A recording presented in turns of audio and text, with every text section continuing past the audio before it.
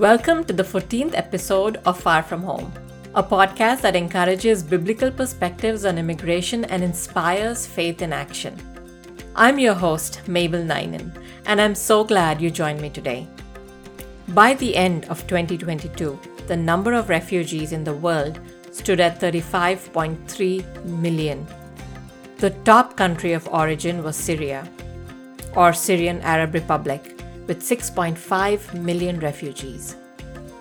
Our guest, Jody Crimi, is the Executive Director of Art Inspiring Change, a non-profit organization of artists focused on welcoming and loving Syrian refugees primarily in the San Diego area. Jody felt called by God in 2014 to serve and love the Syrian people. And in this episode, she explains how the first steps she took in 2016 toward obeying God's call led her to establish an incredible ministry that's making a difference in the Syrian community and testifying to the love of God. Along with a handful of women volunteers, Jody is now connected to about 80 local refugee families. Her team does more than help refugees resettle. They invest in long-term relationships with Syrian refugees, viewing them as friends and even family. Jody helps us understand the traumatic background of her refugee friends and the challenges of resettling in a foreign country. She also talks about the positive impact her ministry has had on her personal life and faith. I hope this episode inspires you to find ways you can get involved in serving refugees in your community. Whatever your fears or doubts may be, you can take them to God in prayer. And if He's nudging you to do something, you can trust that He will provide the means and opportunities to equip you to follow His lead. If you've been enjoying this podcast, please subscribe and tell your friends about it. And I would like to share some exciting news with you. My book, Far From Home, Discovering Your Identity as Foreigners on Earth, has recently won the Christian Market Book Award for 2022 Christian Living Book of the Year. I'm humbled and honored and grateful to God for His favor upon me. In my book, Far From Home, I draw from my personal experience as an immigrant and I examine the lives of biblical immigrant heroes to shed light on how we can find purpose and joy as foreigners on earth and citizens of heaven. Far From Home is available on Amazon and other popular online retailers, so I hope you will check it out.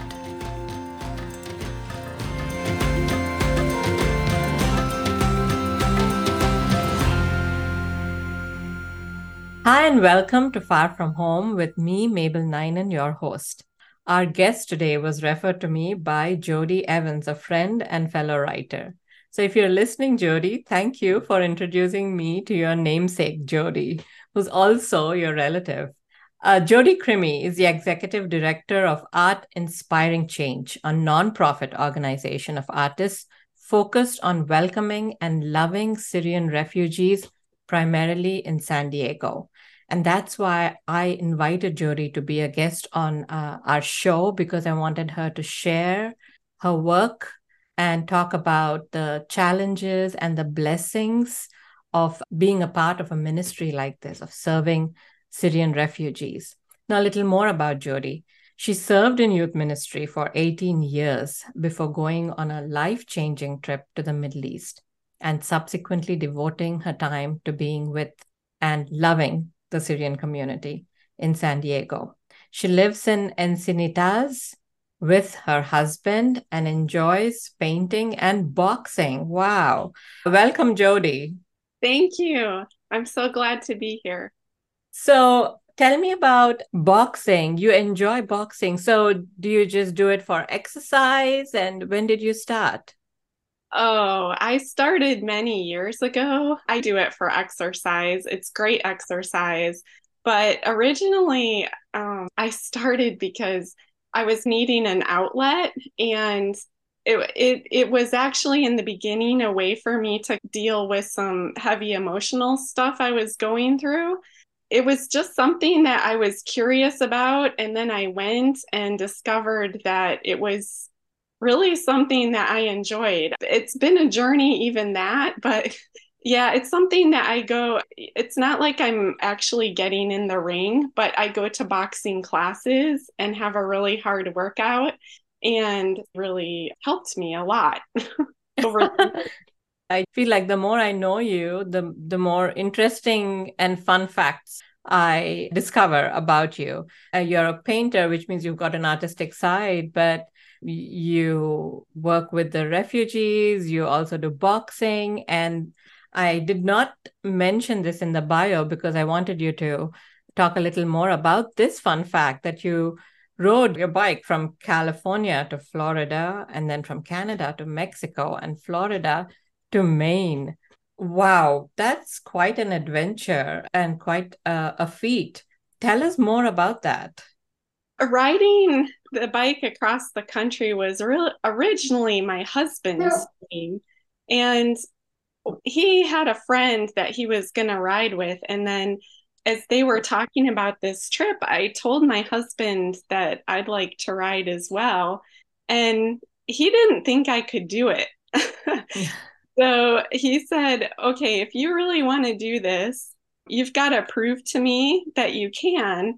And so the idea for this bike trip that he was going to do was to ride approximately 100 miles a day and start at the Pacific Ocean in San Diego and ride across the US to the Atlantic Ocean in Jacksonville, Florida. And he said, we're going to do a kind of a test ride and ride 100 miles. And so I did that ride with him and some friends. And I made it. I was able to do 100 miles in a day. But what he didn't know is the next day I couldn't get out of bed. So it was really, I was like, oh, wow, I don't know if I can do this.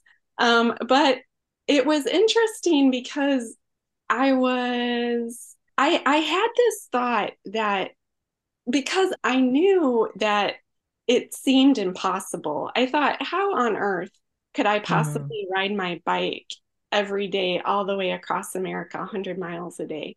But I also had the idea that if God willed it, if God wanted me to, all things were possible with him. And I thought, wow, if I could ride my bike across the country, it would feel like I could do anything. It became a faith journey for me.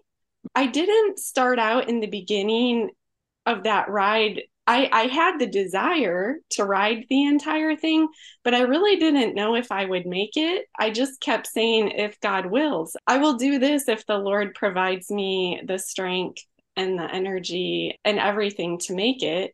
And He did. And it was a really tough journey, but it was amazing. And I really grew in my faith through that experience because I came to the I came up against my limitations Yeah.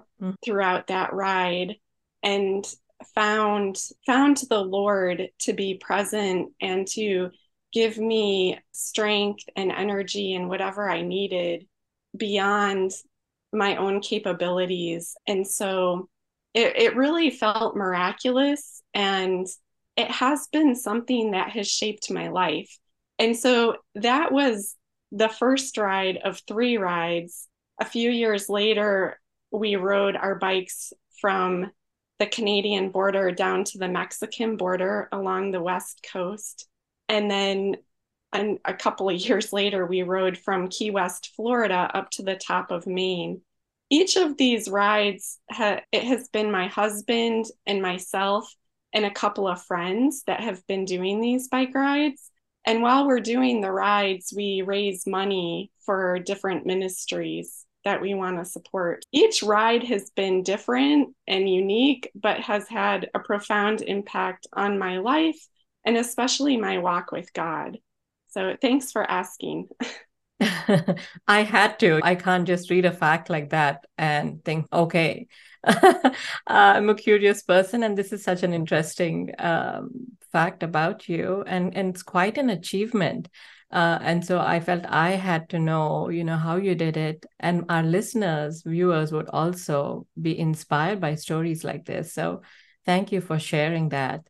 Now, I'd like to go back to your work, the work that you do with Syrian refugees, and you're quite focused on the community that you serve.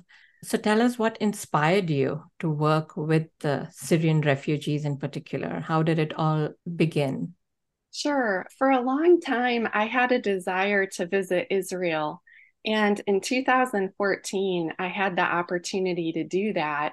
And I was excited to go and see the Bible come alive, see the places where Jesus walked. But there was an unexpected outcome of that trip. I went in 2014, which was just a few years after the civil war started in Syria. And on our trip, we went to the Golan Heights, and that land was Syrian land at one time. And we were at the Syrian border looking out over Syria. And of course, they were in the middle of the war, and we were looking out over a UN camp. And it's hard to explain what happened other than I really believe God's Spirit touched me and gave me his heart for the Syrian people. I really felt such a burden for them and for what they were experiencing. And it was around that time that we were seeing in our news here in the States what was going on over there because ISIS was moving in and taking cities. And there was just so much suffering and millions of people fleeing the country. And I actually wept as I was touched by God and contemplating these things. And when I came home from Israel, I continued to have this burden for the Syrian people and a desire to somehow help and be involved. And I didn't know what that was going to look like. At the time, I just started praying and I thought maybe I have this burden because God wants me to pray for the Syrian people. But I was asking God to show me if there was something more that he wanted me to do, or if there was a way that I could be involved.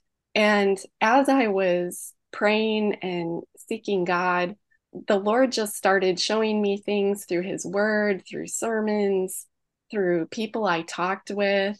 And then a door opened with Youth for Christ for me to go to Lebanon and actually see what Youth for Christ was doing with the Syrian refugees who had crossed the border into Lebanon. And that was also a life-changing trip for me. And that trip I made in the spring of 2016. And at that time, when I went to Lebanon to work with the Syrians there, I had never met a Syrian in my life. In fact, I didn't have friends or really know people from the Middle East. And so I knew very little about the culture or anything, but that trip was really confirmed the love and affection that God had put in my heart for these people. And when I came back, I thought, wow, I know that this is what I feel led to do, but I didn't know, practically speaking, what was going to happen next because I'm married and we live in California. My husband wasn't ready to get up and move to the Middle East. And I didn't know any Syrian refugees here. I thought maybe I'm going to start raising money for Youth for Christ in Lebanon and the work that they're doing with refugees. All of this happened before a huge influx of Syrian refugees were resettled in San Diego. And I just am continually in awe at the way that God works. I had no idea in 2014 when I felt this burden and this love for the Syrian people and a desire to do something that he was preparing me for the people that he would be bringing to the San Diego area to be my neighbor. And in the summer of 2016, hundreds of Syrian families were resettled in the San Diego area. And I was introduced to someone back at that time that was already working with refugees. And so he invited me to come and be a part of an event that he was hosting to welcome new Syrian families. And I guess you could say the rest is history. Wow, that's quite a journey, and and so beautiful to see how God put that burden in your heart for Syrian refugees. And then and it's not a coincidence that you lived in San Diego and a lot of the Syrian refugees were being resettled there. And you also happen to know someone working with them. So what was the first step that you took with this friend? What did you do to get I was invited to participate in this welcoming picnic for Syrian families. And at that picnic, I connected with some of the families. At that time, I had someone translating for me, and we exchanged contact information, and they gave me their addresses and phone numbers and invited me to their homes. I had never visited a refugee in the United States or visited a Syrian family for that matter. But I was really excited about this. And after that, I asked a translator, a friend of mine who spoke Arabic, if she would go with me to visit some of the families we had met at this picnic. And that was my introduction to this work.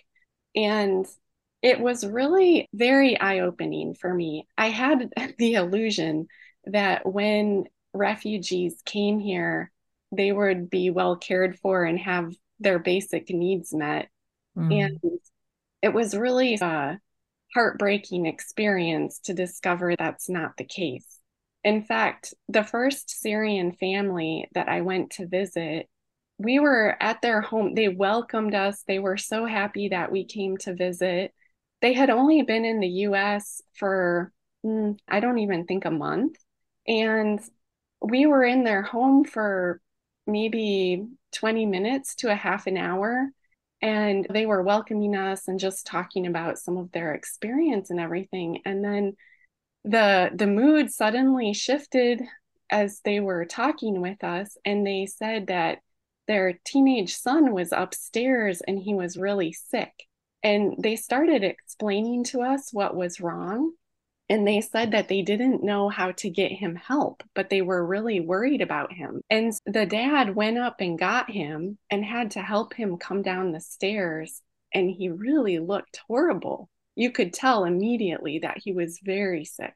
And we quickly said we need to go to the hospital. And we took the dad and the son to Rady Children's Hospital. And they went into the emergency room and they got him in right away. And just to make a long story short, they said how good it was that we brought him in when we did. And myself and the translator were there for hours at the hospital with this family. But it was an experience like this that really gripped my heart. This was my first visit. And here, this family, they didn't know even how to get help for their son that was mm. really sick. There's so many things as an American that has grown up here that I take for granted. And I never think about what it would be like to be in a completely foreign place where I don't know the language and I don't know how things are done. Even something basic like getting medical help can become very challenging. So I felt like also that it was really by the grace of God that we went to visit, that we had connected with this family and went to visit them when we did. And the Lord used us in a profound way to be able to help this family in a very dire situation. Yeah, absolutely. I can see God's hand in that. Can you tell us about the challenges that refugees, especially Syrian refugees that you've met, face in their resettlement process? I cannot even imagine how hard it must be for them emotionally because they're already facing trauma back home and now they have to flee and come and live in a completely foreign culture. But I think some people assume that when refugees come here, instantly everything's better for them. But they have to go through adjustment. And I'm sure they face some practical challenges. So, can you talk a little more about that? Yeah, sure. It's a huge adjustment. And I think it would be a huge adjustment, even if they didn't face some of the trials that they face because of our resettlement agencies. But it's just even the situations that they are put in when they first arrive here make it even more difficult. And our resettlement system, there's just a lot of problems that I've seen. And what happens is the resettlement agencies are bringing families here, but they have too many families than they can handle. And so families arrive and they don't have housing for them. They're supposed to be assigned a caseworker that's supposed to help them with a lot of their basic needs the first 3 months that they are here. But so many of the caseworkers have way more families than they can handle. And so back in 2016, when we were first visiting families, we met many families that were put in hotels because when they arrived, they didn't have housing for them. Imagine if you're a family with 6 kids being put in a hotel room by American picks you up and takes you to this hotel. And so many of the Syrians have kind of high expectations of what life in America is going to be like. And so it's very difficult when they come and they're put in a hotel. And all of the hotels that I saw families in were very, like, really bad hotels. They were hotels that really no one would want to stay in. Mhm. And it just was a really sad situation. I mean, I know families that were put in hotels with bed bugs and just had all different kinds of challenges because of this initial situation. And some of them were left in hotels for over a month. And a hotel is not going to have a kitchen and everything. Imagine trying to feed your family is stuck in the hotel room. You don't know anyone in the United States, and you don't have even a way of preparing meals for your family. It's just really heartbreaking to see the situations that families were in. And now I haven't seen families because the number of new Syrian families that we're connected with, there's not as many coming all at one time.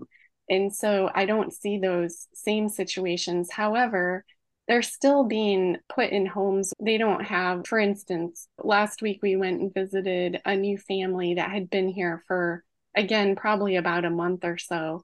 And the caseworker is supposed to set up an apartment for so that when the family arrives, they can everything, all of the things that they need basically. But like this family had 6 children, so there's 8 of them, and they were given 4 plates. And then it's a difficult situation because the caseworkers have, they're overloaded and the resources are maybe thin, but the family is supposed to have their needs met when they come, Mhm. and most of the time they don't. And so those are some of the areas where we try to fill in. If there's a situation like that, we try to get donations of plates and towels and other things that a family might need and fill in some of those gaps. Yeah. So, do you partner with other organizations and churches? Oh, yes, definitely. And we try to, if we visit a family and there are tangible things that we can do to help and we have the resources to do it, we totally do that. But a lot of times the needs are much greater than what we can provide. So if that's the case, we try to connect them with churches, and we have partners that will help with various needs. Like recently, we had a church that helped us purchase a bunk bed for a family, a new family, or we connect them with other organizations that are there to help refugees with some of these needs. So, when you say we, Jody, do you have a team by now in place? And can you tell us more about your team or your group? Yes, we have a small team. I have 2 dear Lebanese sisters that I work with, and we couldn't do what we do without them because we rely on them as cultural insiders and also translators. Then we also have about four American women that have just really, they have a heart and feel committed to working with Syrian refugees. And so they also work with us. So it's a team of volunteers, and we're a small team, but by the grace of God, the Lord uses whatever we have to offer. So Mm. I've seen God do so much in us and through us. I can only imagine. And you're volunteering your time and you're loving on these people. And so I'm sure that God is rewarding you by giving you more opportunities and expanding your network. So tell us about how has this been for you personally? How has this affected your walk with God? Or what are some of the challenges you face in your ministry and how do you cope with them? Yeah, that's a good question.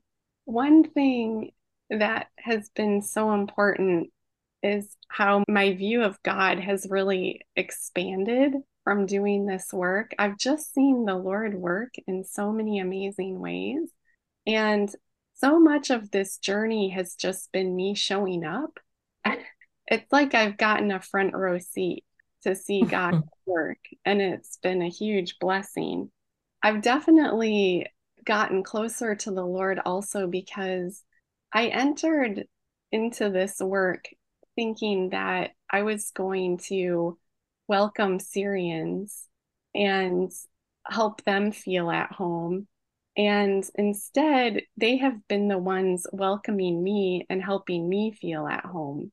And the Lord has used that in profound ways in my life. During COVID, we weren't doing many home visits, but we did go on some, especially when there was a situation where it seemed important. We went to visit a woman who was actually battling cancer. And in the middle of COVID, I was so nervous because I knew that she was very vulnerable. And so I was very nervous about visiting her and just wanted to be super careful. And when we went to visit her, I was wearing a mask. And it just usually, when you go and visit a Syrian family, there's just such a warm welcome and an exchange of hugs and kisses and all of that. But I thought, I wasn't sure that was going to be appropriate in this situation. But when I entered this woman's house, she ripped the face mask off of me and kissed me. And I just was like, it shocked me really. But this is how the Syrian people are. I just feel like this is just a small example, but they are so welcoming and so loving and wanting so much for us to go and visit. And the Lord just continues to reveal his heart to me through my interactions with the Syrian people and the way that I've been welcomed and loved by them. It's really been extraordinary. You asked me another question that I think I haven't answered yet. Maybe about the challenges that you face and how you cope with them. For instance, I was thinking, does it frustrate you sometimes when you see how the resettlement agencies work or how overloaded they are, that the refugees are not getting the help they need, or maybe there were situations when you wanted to give them the help they so desperately need, but for some reason you just couldn't. So what are the challenges and how do you cope with them? Those are huge challenges, and I've had to wrestle through a lot of things concerning those issues. Early on, when I started seeing how much suffering some of my Syrian friends were going through when they first came here, it was very upsetting, and I really wanted to do something about it. Now, Mm. God has used us because, for instance, this family that was left in a hotel for over a month, I got that family's caseworker's name and made calls to the resettlement agency and talked with the caseworker that was assigned to that family and started putting pressure on that person. And I think actually just having an American call them and for them to know that there's somebody that is aware of this situation and is seeing it, is wanting to do something about it, gets people to maybe act on behalf of a situation. I did what I could. In various situations, I did what I could in a small way by trying to affect change. And I saw God work in that. But there were bigger things that I wrestled with dealing with some of the systemic issues that exist in our resettlement system and trying to make change on a bigger scale. And I had to figure out if that's what God was calling me to and if those were my problems to try to solve. And Mm. where I landed was that I really, to this day, feel like God is calling me more to be present in the midst of the circumstances that the Syrians find themselves in. There's something I think that it's like what Jesus did. He came and he was with us and he entered into this world and experienced all the things that we experience. And I feel like, yeah, what I'm called to is to be present with people in their suffering and stuff, even when I can't fix it and I can't Mm. change the situation that they're in.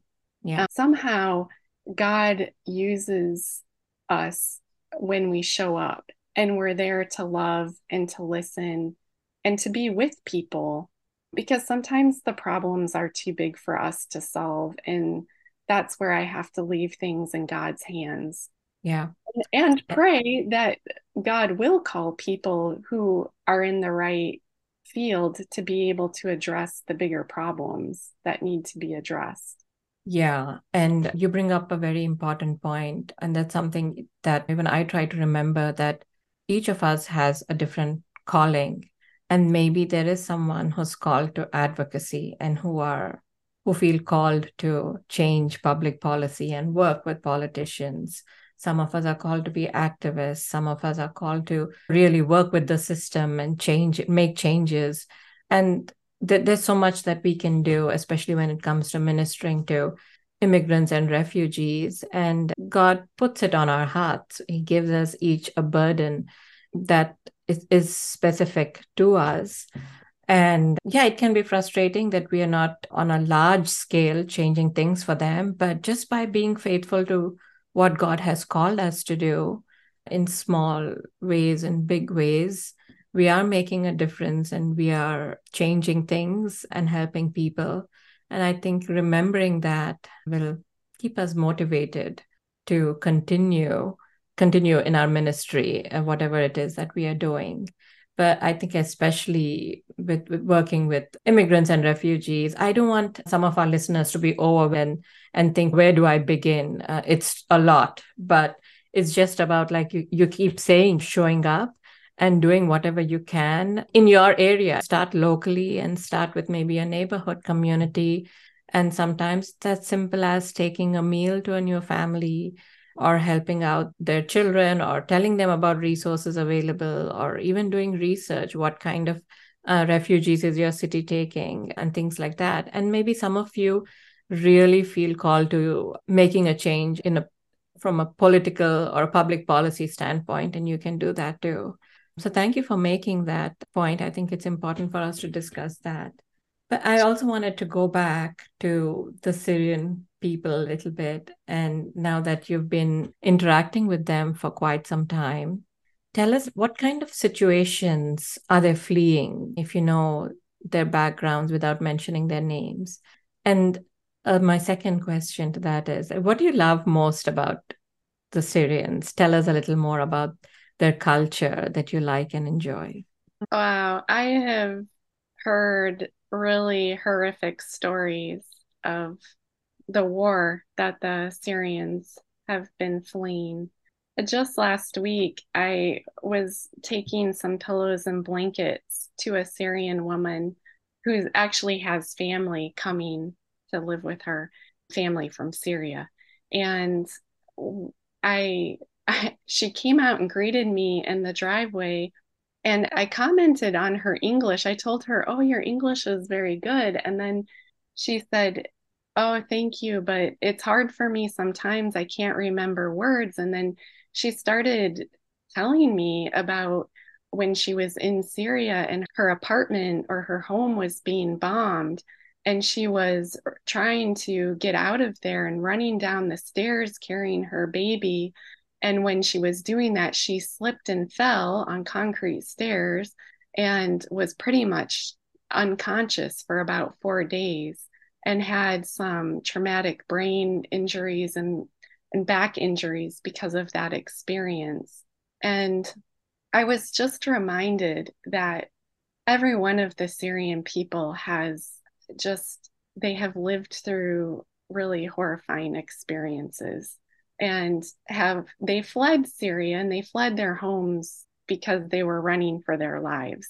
And so a lot of the Syrians that come to San Diego come mainly because of three reasons. Either someone in their family has serious medical issues, and we have great medical care here.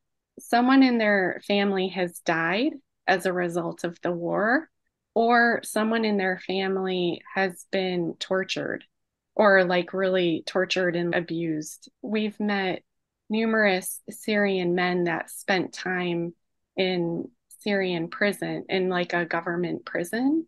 In fact, one of them is blind because of what they did to him in the prison. Another Syrian man has told us of his time when he was in the prison, which actually he has a really miraculous story. His story could be made into a movie because it's really unclear as to why he was even let out. I think it's part of God did something miraculous to get him out of there, but when he got out, his family didn't even recognize him because he was in such bad shape. But they did horrible things to him. I don't even know really how much detail to go into, but pretty much all of the families have seen a lot and been through a lot. One thing that's interesting is a lot of the families came in the summer, and the first holiday that they experienced here in the States was Halloween. And I remember visiting families and them asking us, "What is this holiday about? What are you celebrating?" Because imagine if you've come from a war-torn country and seen war, and you've seen real dead bodies and body parts along the road, and then you come to another country where, as a part of their holiday, they're putting headstones in their front yard and gruesome body parts laying around and like celebrating. I don't know. It was very eye-opening to me. It was like, wow, when you grow up here, you become desensitized to things like the way that we celebrate Halloween in America. But for someone coming from the outside, and to have their perspective on it is very interesting.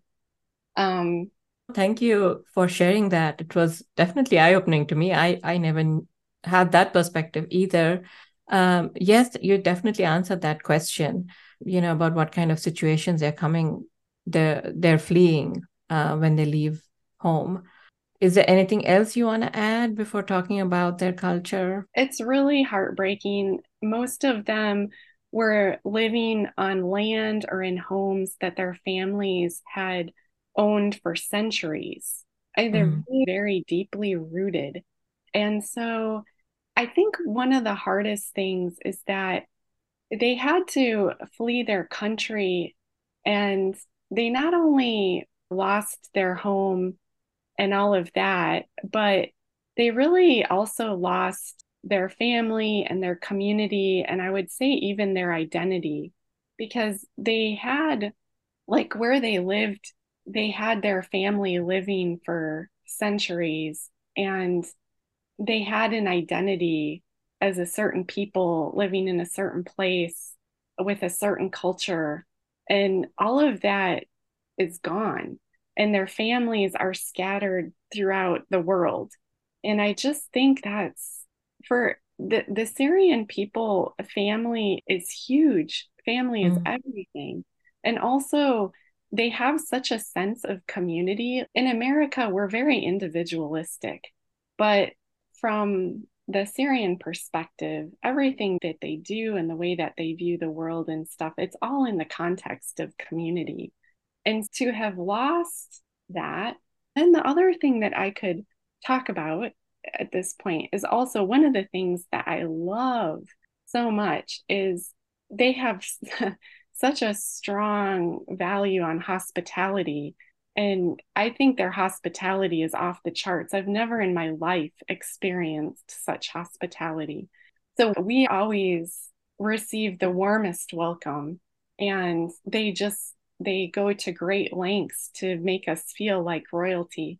So I share that though, because for them to come to the United States, first of all, for them to lose their community and their family and their identity, and then for them to come to the US and not receive a warm welcome, not receive hospitality when they come here. It's just so tragic to me. And I think this is really part of what's at the heart of what we want to do is we want to be people that are welcoming them and showing them hospitality in whatever ways we can, restoring some sense of family, like giving them a feeling of, I do have family here in America.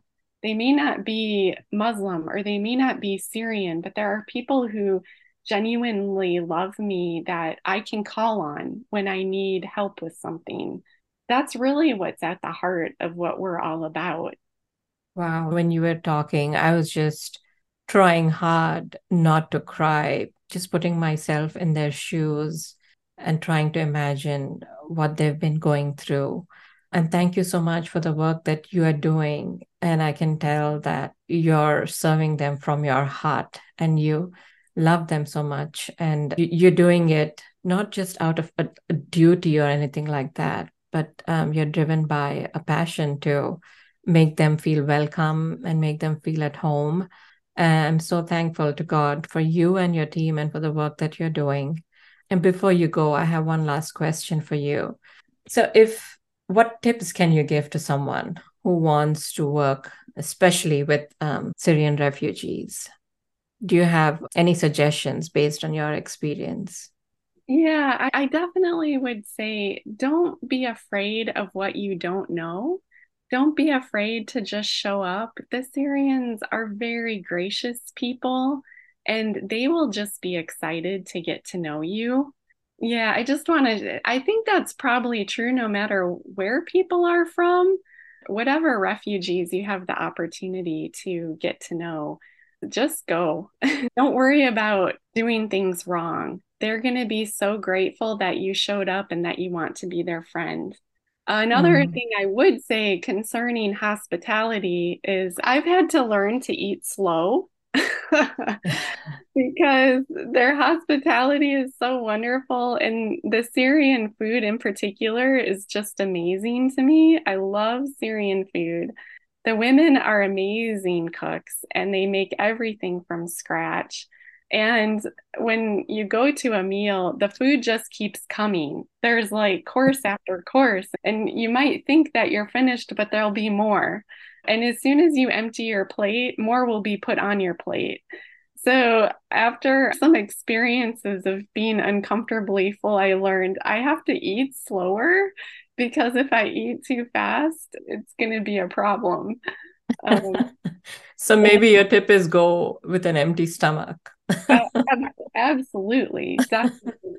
But also, I'd like to say something more about the friendship piece. And Hmm.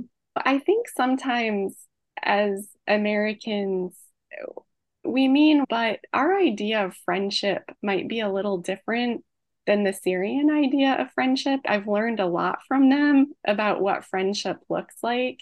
I'm so grateful for their culture and the value that they put on family and friends.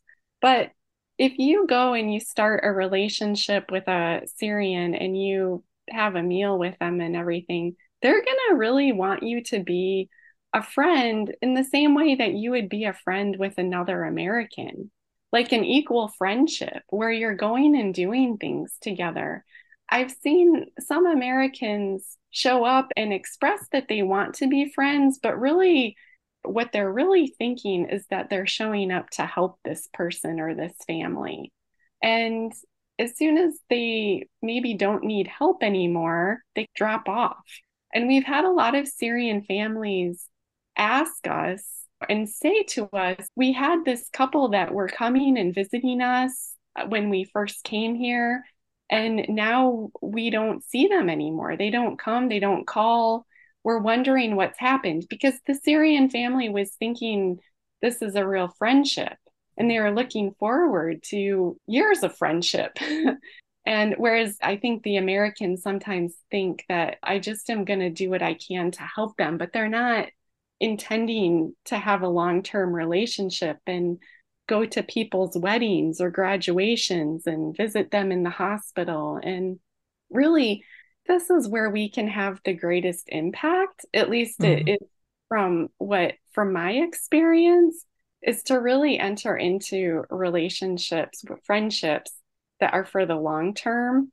And also, I think there needs to be a shift maybe in some of our American viewpoint, because as I said, I initially was thinking that I was going to be the one welcoming them and helping them feel at home. And really, they're the ones who've showed me how to do that. And I have learned so much from them, so much. I could share a lot of stories about that. But when you enter into a relationship and it's like an equal friendship, you expect and you think that you're going to also learn from them. Like you're learning from each other. It's a mutual relationship. Yeah. I think this is most important. I love that. And thank you for reminding us of that. And the word you used is equal friendship, which is good because when you start to see this as ministry, some of us may have this savior mentality that we are there to help them. We are there to rescue them in some way. And that may be the case, but genuine friendship, sincere love happens when it's a two-way relationship. You see the other person as someone who's made in the image of God, who's your equal and with whom you can have a long-term relationship, a friendship. And so you put it so beautifully. And I think we need such reminders. Thank you so much, Jody. I've personally learned so much from you. It was so good to get to know you and the work that you do. And I'm going to put you and your team of women heroes on my prayer list. I'm going to be praying for you, and I invite our listeners and viewers also to be praying for you and the community that you serve. And for those of you who are listening or watching, like Jody said, pray and ask God for what to do, and then just show up and find ways to help out the immigrants and refugees in your neighborhood. One small step at a time, that's all it takes. Thank you, Jody, for speaking with us. Thank you. It's been a pleasure.